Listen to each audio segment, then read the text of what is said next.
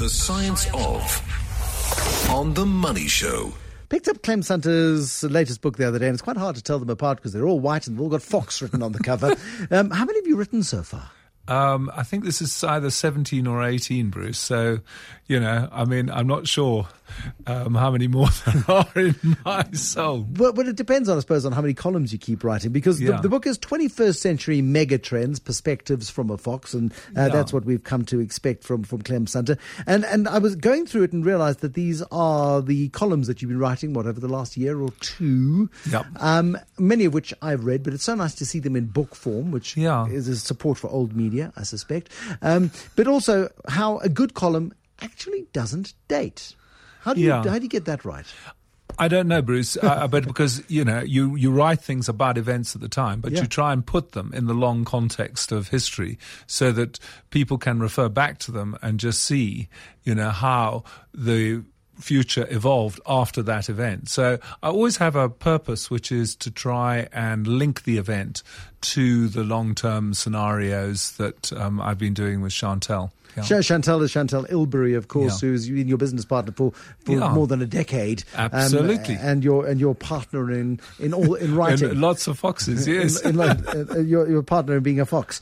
When we talk about megatrends, what is the difference between a trend and a megatrend? Because the megatrends are the ones that you specialize in terms of your trend watching and your ability to sort of scenario plan. Yeah, the difference between a trend and a megatrend, Bruce, is that trends are in markets, trends are in industries.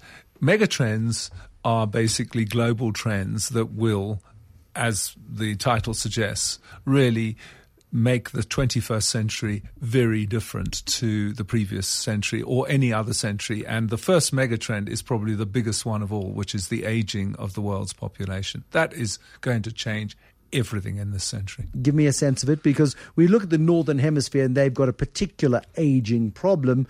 We look at developing markets, we look at the African continent, we've got almost the opposite problem. We've got to create opportunities for 1 billion new people over the next 30 years who are going to be joining us from the loins of their parents. Yeah, but, the big economies, particularly Europe and Japan, are aging. I didn't quote the statistic in the book, but I was given a wonderful one the other day. Of all the people who've ever lived beyond the age of 65, 50% are alive today, including me. And the fact is the human lifespan went from 40 in 1900 to 83 in places like America, so more than doubled. So as a species, we went from a relatively short-lived species just over 100 years ago, to a species that now lives longer than elephants. And that's changed everything from healthcare in places like Europe and America, which is, becoming very expensive. But equally, it just means that another megatrend, which is a steady state economy, given that Japan is aging and Europe is aging. And there's the scenario in which we find ourselves, because personally, I'm quite happy with the first trend, which is a longer life. It's a nice place to be. Thank you very much. I'd like to enjoy it for as long as possible. But the consequence of our desire and our ability to live longer, courtesy of better medical science and better diet and better nutrition, is that we become ultimately longer-term burdens on the societies which we populate. Absolutely. And also, if you look at business ideas, Bruce, most really good business ideas are people between the ages of, say, 25 and 45. Yes, you occasionally get the idea of coming from a 50-year-old, but that is where the critical age of innovation lies. And I personally feel that one of the reasons Japan has gone off the boil is because in the 80s, they were still a relatively young population. They produced computer games, just-in-time inventories, zero-defect vehicles, the Walkman, which I wear when I listen to rock and roll. And now, they're simply, they're not in the same league as South Korea. So, it makes a big difference when you have. Now, what is then the long-term consequence of this mega trend? Because if there are more people over the age of 65 alive today than have ever been, what is the stat again? Yeah, it's that have ever lived. Yeah, the more people alive over 65 today than have ever lived. Yes, that is a frightening statistic because that puts 50% of the people alive today are. Who've ever lived. Yeah, not ever. No. It's 50%. Yeah. Okay. All right. So there are more people alive today than 50% who have ever lived over the age of 65. That burden comes in the form of social welfare. That burden comes in a lack of ingenuity. That burden comes in the responsibility of a state to keep those people alive, because the vast majority of those people also aren't in a position to look after themselves beyond a certain point. Yeah, and the classic country is going to be China, because the one-child policy in 1978 means that you've got children of 35 right now, born in 78, 35, who are going to be 50 in 15 years' time. And China may well be the first country with more people over 50 than under 50, which will create the same problem that Europe has and Japan. America's better off because it has a younger population. The 35 to 45 age group's growing. It's more generous on immigration. So Europe is going to be stuck in a 0 to 1% economic growth groove like Japan. But America could get back to the 2 to 3% range. And of course, Africa has 7 of the 10 fastest growing economies in the world for one reason, which is that it's got the younger demographics in the world. But it's a continent that has to support that younger demographic, so it needs to become more ingenious, it needs to become more innovative, and it needs to become more creative in order to create the opportunities for this young population. Otherwise, we have a different problem on our hands. Yeah, but, the last 10 years, I think, has seen the entrepreneurial revolution in Africa. It's just a pity that we're not part of it at the moment. I raised your issue with the finance minister the other day, and he seems quite thawing to the idea. But boy, you've been beating that entrepreneurial drum for a long time.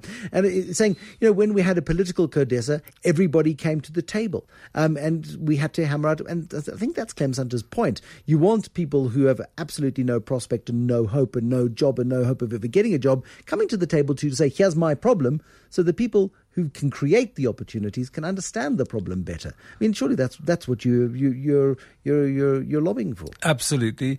But what I'm really saying is that to create the space for a new generation of entrepreneurs, we have an economy that's fairly consolidated, Bruce. I mean, it started consolidating with De Beers at the end of the 19th century.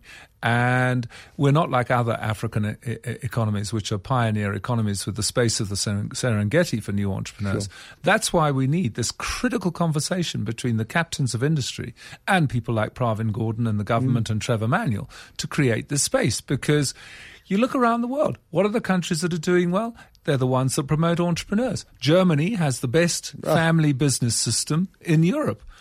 They don't have much of a sense of humour, but they've got a great family business system. I mean, China created the space with Deng Xiaoping and went from number 100 to number 2. And America's always got entrepreneurs. So we've got to understand that. And we most certainly do. So the big mega trend is an ageing population. Before we take a breather, give us a sense of the other big mega trend you see. Well, for me, the other big mega trend, which is why you see, despite aging, a high youth unemployment rate in the world, is the changing nature of work. And the fact that when I was young, you were told to get good A-levels in my case and go to a nice university in the UK and you get a job. Nowadays, lots of people can't get jobs. Let's pause there and we'll talk about that in just a moment. If you want to talk to Clem Sunter and to me, I'd love you to talk to me too. My guest is Clem Sunter. We're doing the science of the mega trend, the science of, brought to you by Telkom Business Convergence, one solution, one service provider. So not only do we have aging populations, but we also have lots of young people coming into certain societies. But work is different. It's no longer as labour-intensive as it was. It's no longer a case of go and wait down at the docks until somebody else falls off the crane and you can have their job. It becomes very difficult. Places like South Africa have got huge youth unemployment issues. Even the Spanish have got huge unemployment issues. Yeah, I mean, Spanish unemployment rate, I think, is 50%, which is basically ours. Greece is 58%. Britain is hitting 20%. And the reason is simple, Bruce, is that technology has driven a wedge through jobs, as you said, less labour-intensive intensive, and large companies are now cutting back their permanent staff and subcontracting more and more to other companies because of all the cost of permanent positions. So I don't know why schools aren't adapting their product. And, for example, in the second year before matric, year before matric, having proper entrepreneurial programs where kids are learned to run real businesses, because a lot of those kids are going to have to do just that. They're going to have to learn brand management, personal brand management, how to manage cash flow, how to turn an idea into a commercial product. But it's amazing, around the world, educational institutions are very hedgehog-like, as I call them. Yes. They don't adapt to change. And so it's a megatrend, and yet we haven't seen a critical adaptation. At some point, though, there will be almost a natural sort of switch, I suppose, into back to human ingenuity. You are going to have to survive, and it is going to be up to you and your wits in order to succeed, rather than become dependent on the corporation, as maybe people in your generation, certainly some in my generation, have fallen into very comfortable jobs and plod along every day. Yeah, and it absolutely is going to happen here. And it's one of the points I make is, who's really been liberated since 1994? The Afrikaners. Absolutely. Because they had to become entrepreneurs. And so they produced some of the best companies in the last 20 years. And the same applies to everybody else. When you look at other megatrends, geopolitics, is there a megatrend of geopolitics? Well, the big megatrend, which I had in the book, is that wars will continue. And, right now we have the Ukraine. It could develop into another war. Well, I mean, here we got John Kerry this evening. You came in here slightly ashen, saying John Kerry is threatening all sorts of things against Vladimir Putin and behaving like not military, I have to say, economic, yeah. But it feels a little bit Cold War-ish all over again. Absolutely it does. And it just shows that as a species, we naturally tend to, confront each other. We have stereotypes of each other. There was a wonderful song by Al Stewart in the 1980s called Russians and Americans. And it just was so beautiful because it just showed how the two nations are so different to one another. With the Russians, those guys who could beat off Napoleon Bonaparte, they could beat off Hitler. They have that long, enduring tolerance of very, very extreme conditions. Americans think they are number one. So there you have it. You have those two guys now. How does the geopolitics play out? Because America is still the world's most considerable economic force. They've dug themselves out of a hole of their own making.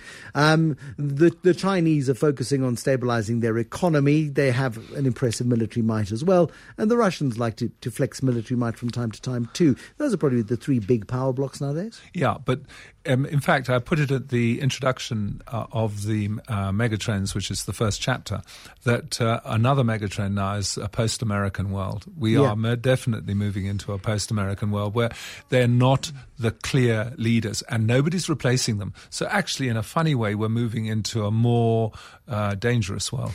Because the Americans have been the policemen of the world since probably World War II, maybe even a little before. Absolutely. Where they've been able to go in and parachute themselves in, and not always popularly, but into Kuwait and into Iraq and into Afghanistan and places like that, where they've kind of pretended to maintain law and order.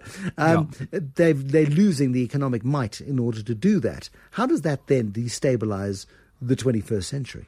Well, it destabilizes it in the sense that, as was said in the 19th century, nations operate out of self-interest. And that's it.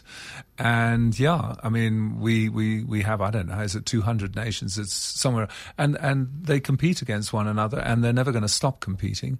And occasionally that competition can turn into military competition. And you can see it all over the world now. I mean, the Americans, okay, they were crucial in the Second World War, but if you think about it, the Korean War, the Vietnam War, what they've just been through in Iraq and Afghanistan, they don't really change things for the better. I mean, South Korea, I have to say, is really good. Yes, that was a big works. contribution. Yes. Yeah.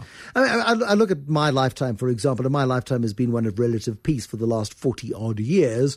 There have been regional conflicts. So Vietnam, I woke up, I was born, and my early recollections are of Richard Nixon and Kissinger, and I didn't really understand what was going on. But there was a war going on in a place called Vietnam. Conflicts have tended to be regionalized. We haven't had the mega conflicts that would be so destructive through not only the 20th century, but the preceding centuries, where the world was at war for a very long time. Well, the reason is very simple, is that any global conflict like the Second World War would be very short, because it would involve the exchange of nuclear missiles, yes, which would cause more destruction than either the First or the Second World War in, say, 1 week or 2 weeks. Yeah. And everybody knows that.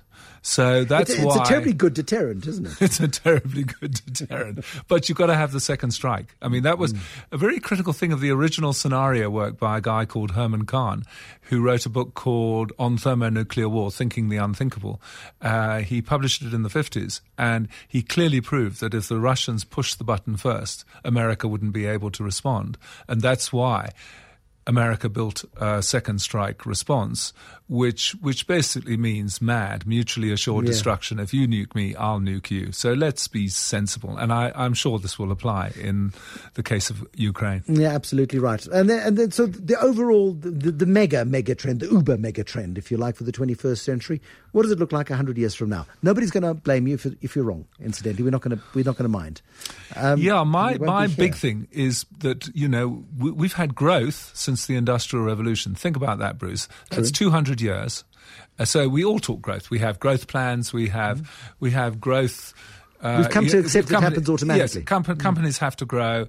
I personally think that the biggest megatrend of the 21st century, given the fact that we have a finite planet, a finite amount of resources, we have an aging population, is that the world is going to go ex-growth, and we will not be talking about growth the way we talk about it now, that if you are flat, you're unsuccessful, it's failure, and only if you're growing at 15 to 20% per annum are you successful.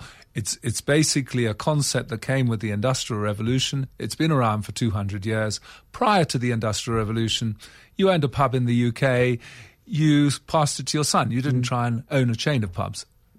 Will foxes still be able to succeed in this environment the scenario that you paint? Oh, yes. Look, small businesses will still be able to grow. It's really the big guys who are going to find it much more difficult because, they need economic growth generally. But for the ordinary fox who comes up with a bright new idea, such as a non-chargeable cell phone, which I think is going to be the next big thing. It has to happen. Yep. It has to happen. Clem Sunter, the Fox, this evening on The Money Show with the science of the megatrend. His latest book, 21st Century Megatrends, Perspectives from a Fox, is available in all good bookstores or at any one of his talks.